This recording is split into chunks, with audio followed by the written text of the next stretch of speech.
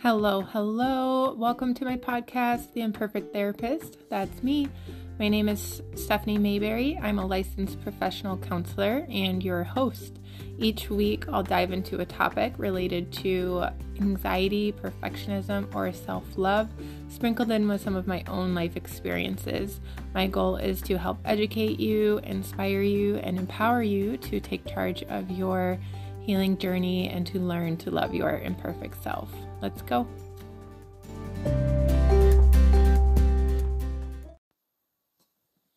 All right, welcome back, everybody. This week I am going to be talking about self-compassion and how you can use self-compassion to reduce anxiety. And I think this one is especially an important topic going into the holidays.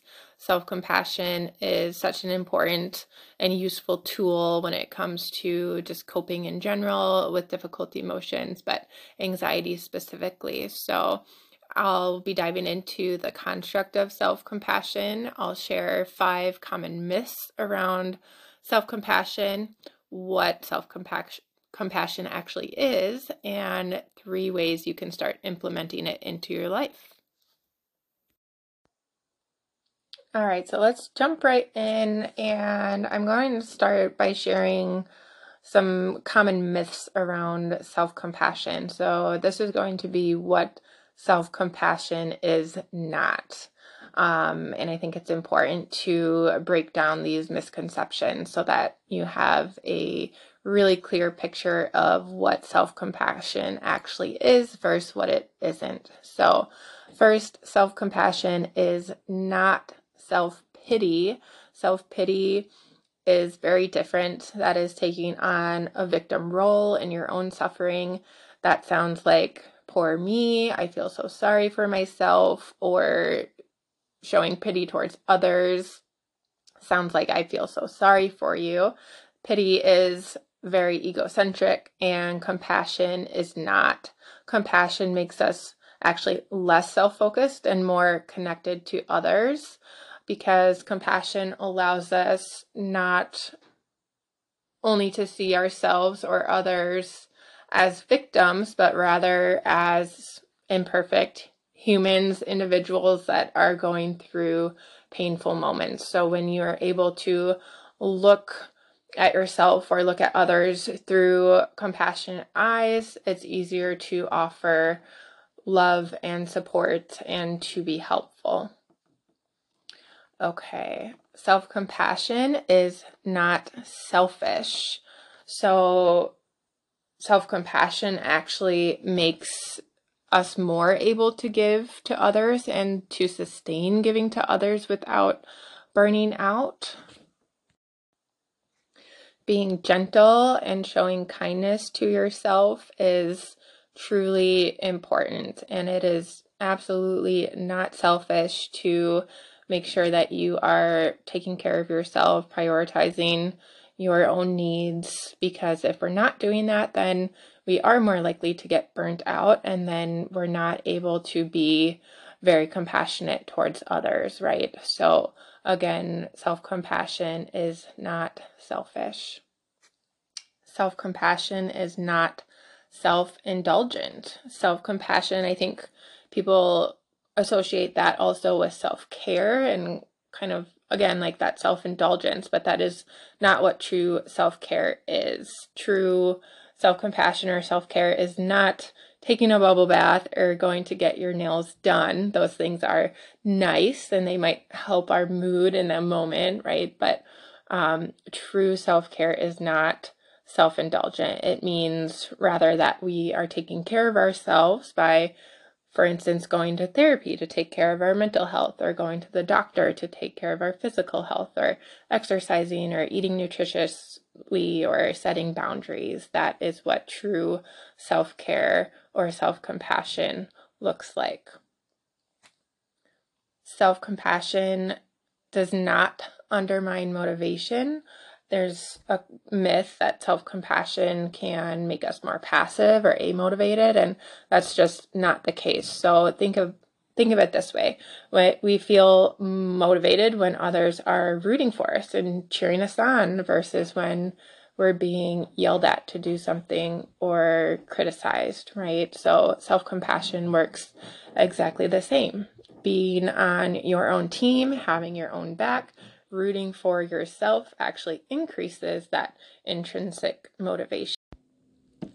All right, and the last myth that I'm going to bust is that self-compassion makes us weak because we associate that with being soft, but that is absolutely not the case. Self-compassion is not just soft. Sometimes it's giving yourself that tough love. And an example of self-compassion that is backed by research is with post-war veterans. So combat veterans that were self-compassionate and showed themselves more kindness and support towards their incredible trauma that they've endured were actually less likely to develop PTSD versus the ones who were hard on themselves or critical or cold and shameful of themselves for the things that they did or experienced in combat. So being an enemy to yourself actually weakens you if you think about that, right? It doesn't strengthen you. So this myth is completely wrong. Self-compassion does not make you weak. Self-compassion actually makes you a stronger person. So now let's talk about what self-compassion is. So having compassion for oneself is really no different than having compassion for others.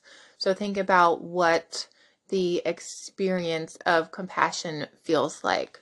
First, to have compassion for others, you have to notice that they are suffering, right? If you ignore the homeless person on the street, you can't feel compassion for how difficult their experience is. Compassion involves feeling moved by others' suffering so that your heart responds to their pain. The word compassion actually means to suffer with. So when this occurs, you feel warmth and caring and the desire to help a suffering person in some way, and that is having compassion. It means that you're offering understanding and kindness to others when they fail or make mistakes rather than judging them harshly. So self-compassion is doing the same thing. It's offering ourselves understanding and ourselves kindness when we fail or make mistakes rather than judging ourselves critically or harshly. And maybe more importantly is that having self-compassion means that you are honoring and accepting your imperfectness, your humanness, accepting that things will not always go the way you want them to.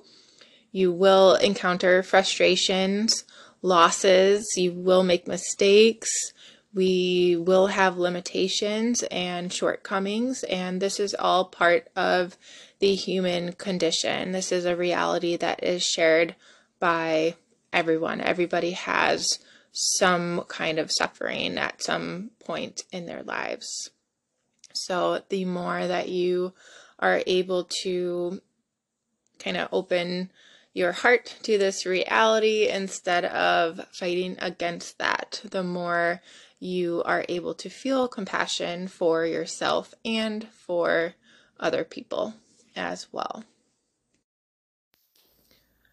So if you are someone who struggles with anxiety or perfectionism, you are most likely someone who also struggles with a very harsh inner critic, that inner voice that puts you down, calls you names, judges you harshly when you don't meet expectations or when you do make a mistake. I know that when I'm highly anxious, I am very guilty of being really critical of myself and harsh on myself. I kind of think in the questions of, what's wrong with me? Why am I like this? Will I ever be good enough, etc. And kind of to go along with that, if you're someone with perfectionism, you tend to have very high standards and high expectations that are only met with great difficulties. So that inner critic as a perfectionist shows up even more and even more harshly, and, in extreme cases can lead to self-hatred. So that is where self-compassion then comes into play. Self-compassion is really the antidote for self-criticism. So if you want to start practicing self-compassion, there are 3 components that kind of contribute to it, and I'm going to explain those 3 components a little bit more thoroughly so that you have the best understanding of self-compassion and how you can implement this in your life. So the first component of self-compassion is mindfulness. And mindfulness is being aware of the present. It's maintaining a moment by moment awareness of our thoughts, feelings, bodily sensations, our surrounding environment through a gentle and nurturing lens. Mindfulness involves acceptance, meaning that we pay attention to our thoughts and our feelings in a non-judgmental way. We do that without believing that there's a right or wrong way to think or feel in any given moment. So when we are feeling really anxious, that inner critic or inner voice has that tendency to kind of say, well, I shouldn't be feeling this way, or why am I feeling this way? But mindfulness is accepting that. It does not mean that you agree with everything that is happening to you or that you like feeling difficult emotions, but acceptance means simply that you are accepting what you feel without judgment. You accept what is happening rather than trying to run away from it or fight against it or deny it, push it down, or even attempt to be someone that you are not. So again, mindfulness is really non-judgmental acceptance of our feelings and emotions, whether those are, good or difficult, uncomfortable emotions. And it's really how we confront emotions even, or allow ourselves to be vulnerable and real in our own experiences, is through mindfulness. So then the next component of self-compassion is common humanity. And this is the idea that we are not alone in our suffering and we don't have to suffer alone. It's acknowledgement that suffering is a normal part of being a human. Every human endures challenges, mistakes, difficult times, imperfect experiences. This helps us feel connected with others rather than feeling alone or isolated. So the idea that suffering is common among humanity helps shift the mindset that from I'm, the only one experiencing this to I know I'm not alone in this. I know that other people are experiencing what I am. And again, that helps us relate to others, helps us feel connected with others rather than alone and isolated. And the third component then of self-compassion, and probably the most important, is self-kindness. When you are an anxious person, you are hyper aware, hypersensitive. That makes us more susceptible to, again, that inner critic, that self-criticism. So self-kindness is most important, and this is why. If you feel anxious, you are human. And being human means being vulnerable and messy and intense and even confusing. At times, our emotions don't make logical sense to us, especially anxiety sometimes, right? It comes out of nowhere, doesn't make sense, it's irrational, it's illogical, and it's confusing. And those emotions feel really overwhelming and hard to deal with. But remember that no one can control their emotions. Emotions come in waves and move through us, they rise and fall. And sure, there are things that we can do to help ride out those waves, like keeping a balanced perspective on things, using helpful coping strategies, using mindfulness to accept and sit with feelings versus pushing them away.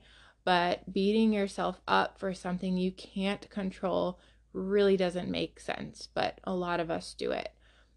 And not only do we sometimes experience difficult emotions like anxiety, panic, frustration, embarrassment, but then we also feel bad about those feelings, right? Again, what's wrong with me? Why am I feeling this way? Get it together, snap out of it, right? And this type of self-judgment adds a whole nother layer of suffering, and it can feel like somehow that we are failing or we're weak or defective.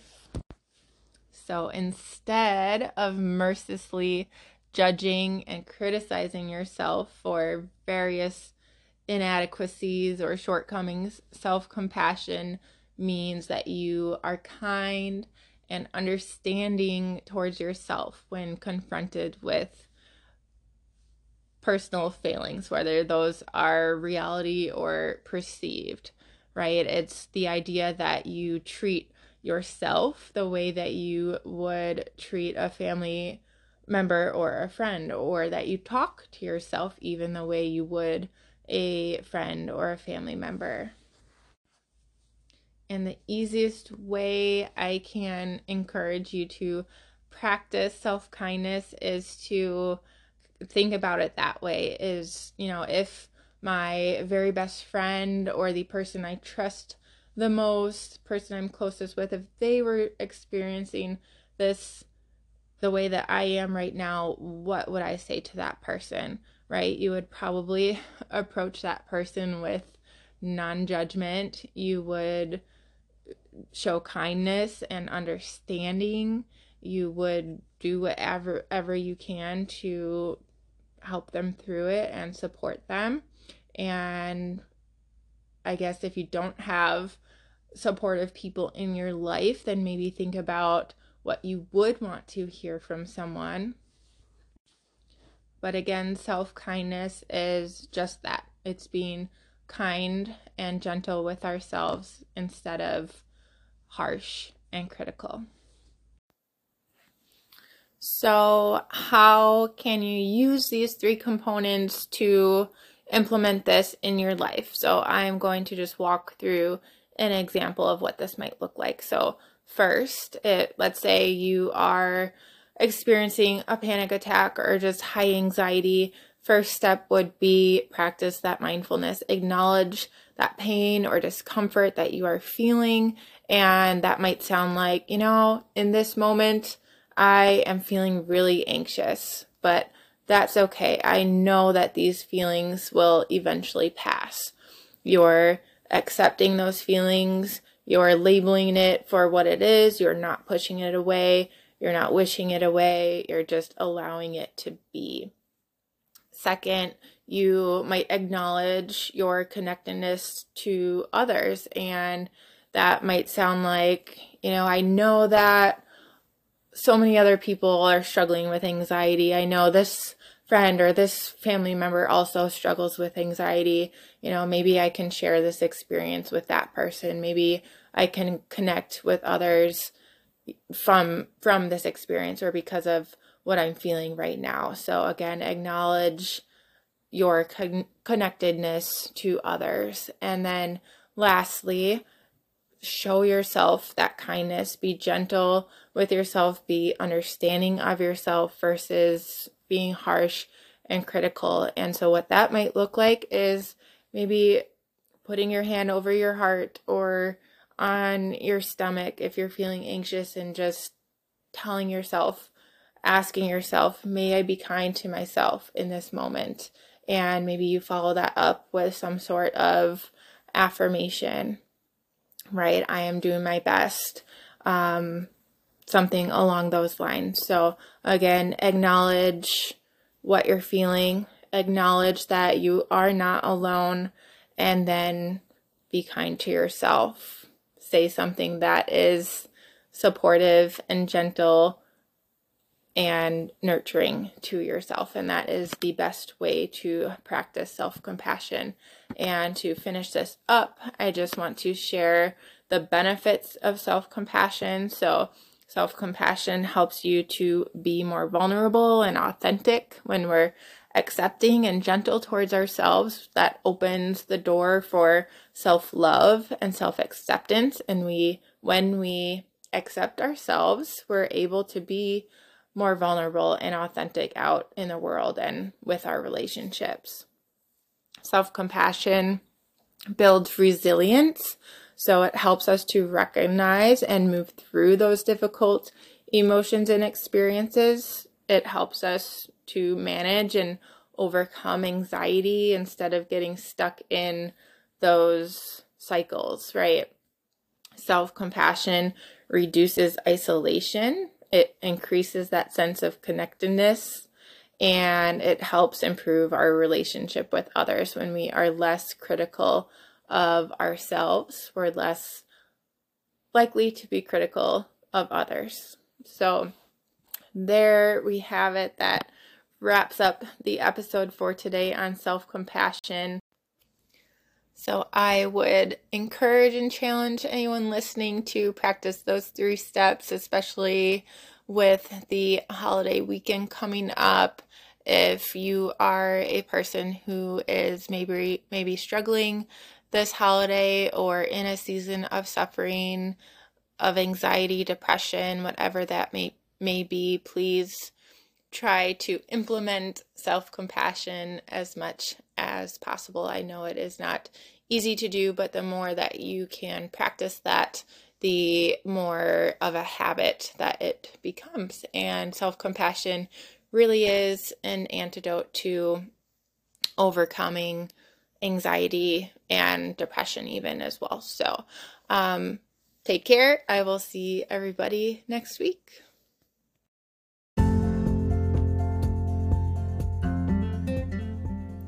And your weekly reminder that you are imperfect, but you are worthy right now in this moment, just the way you are.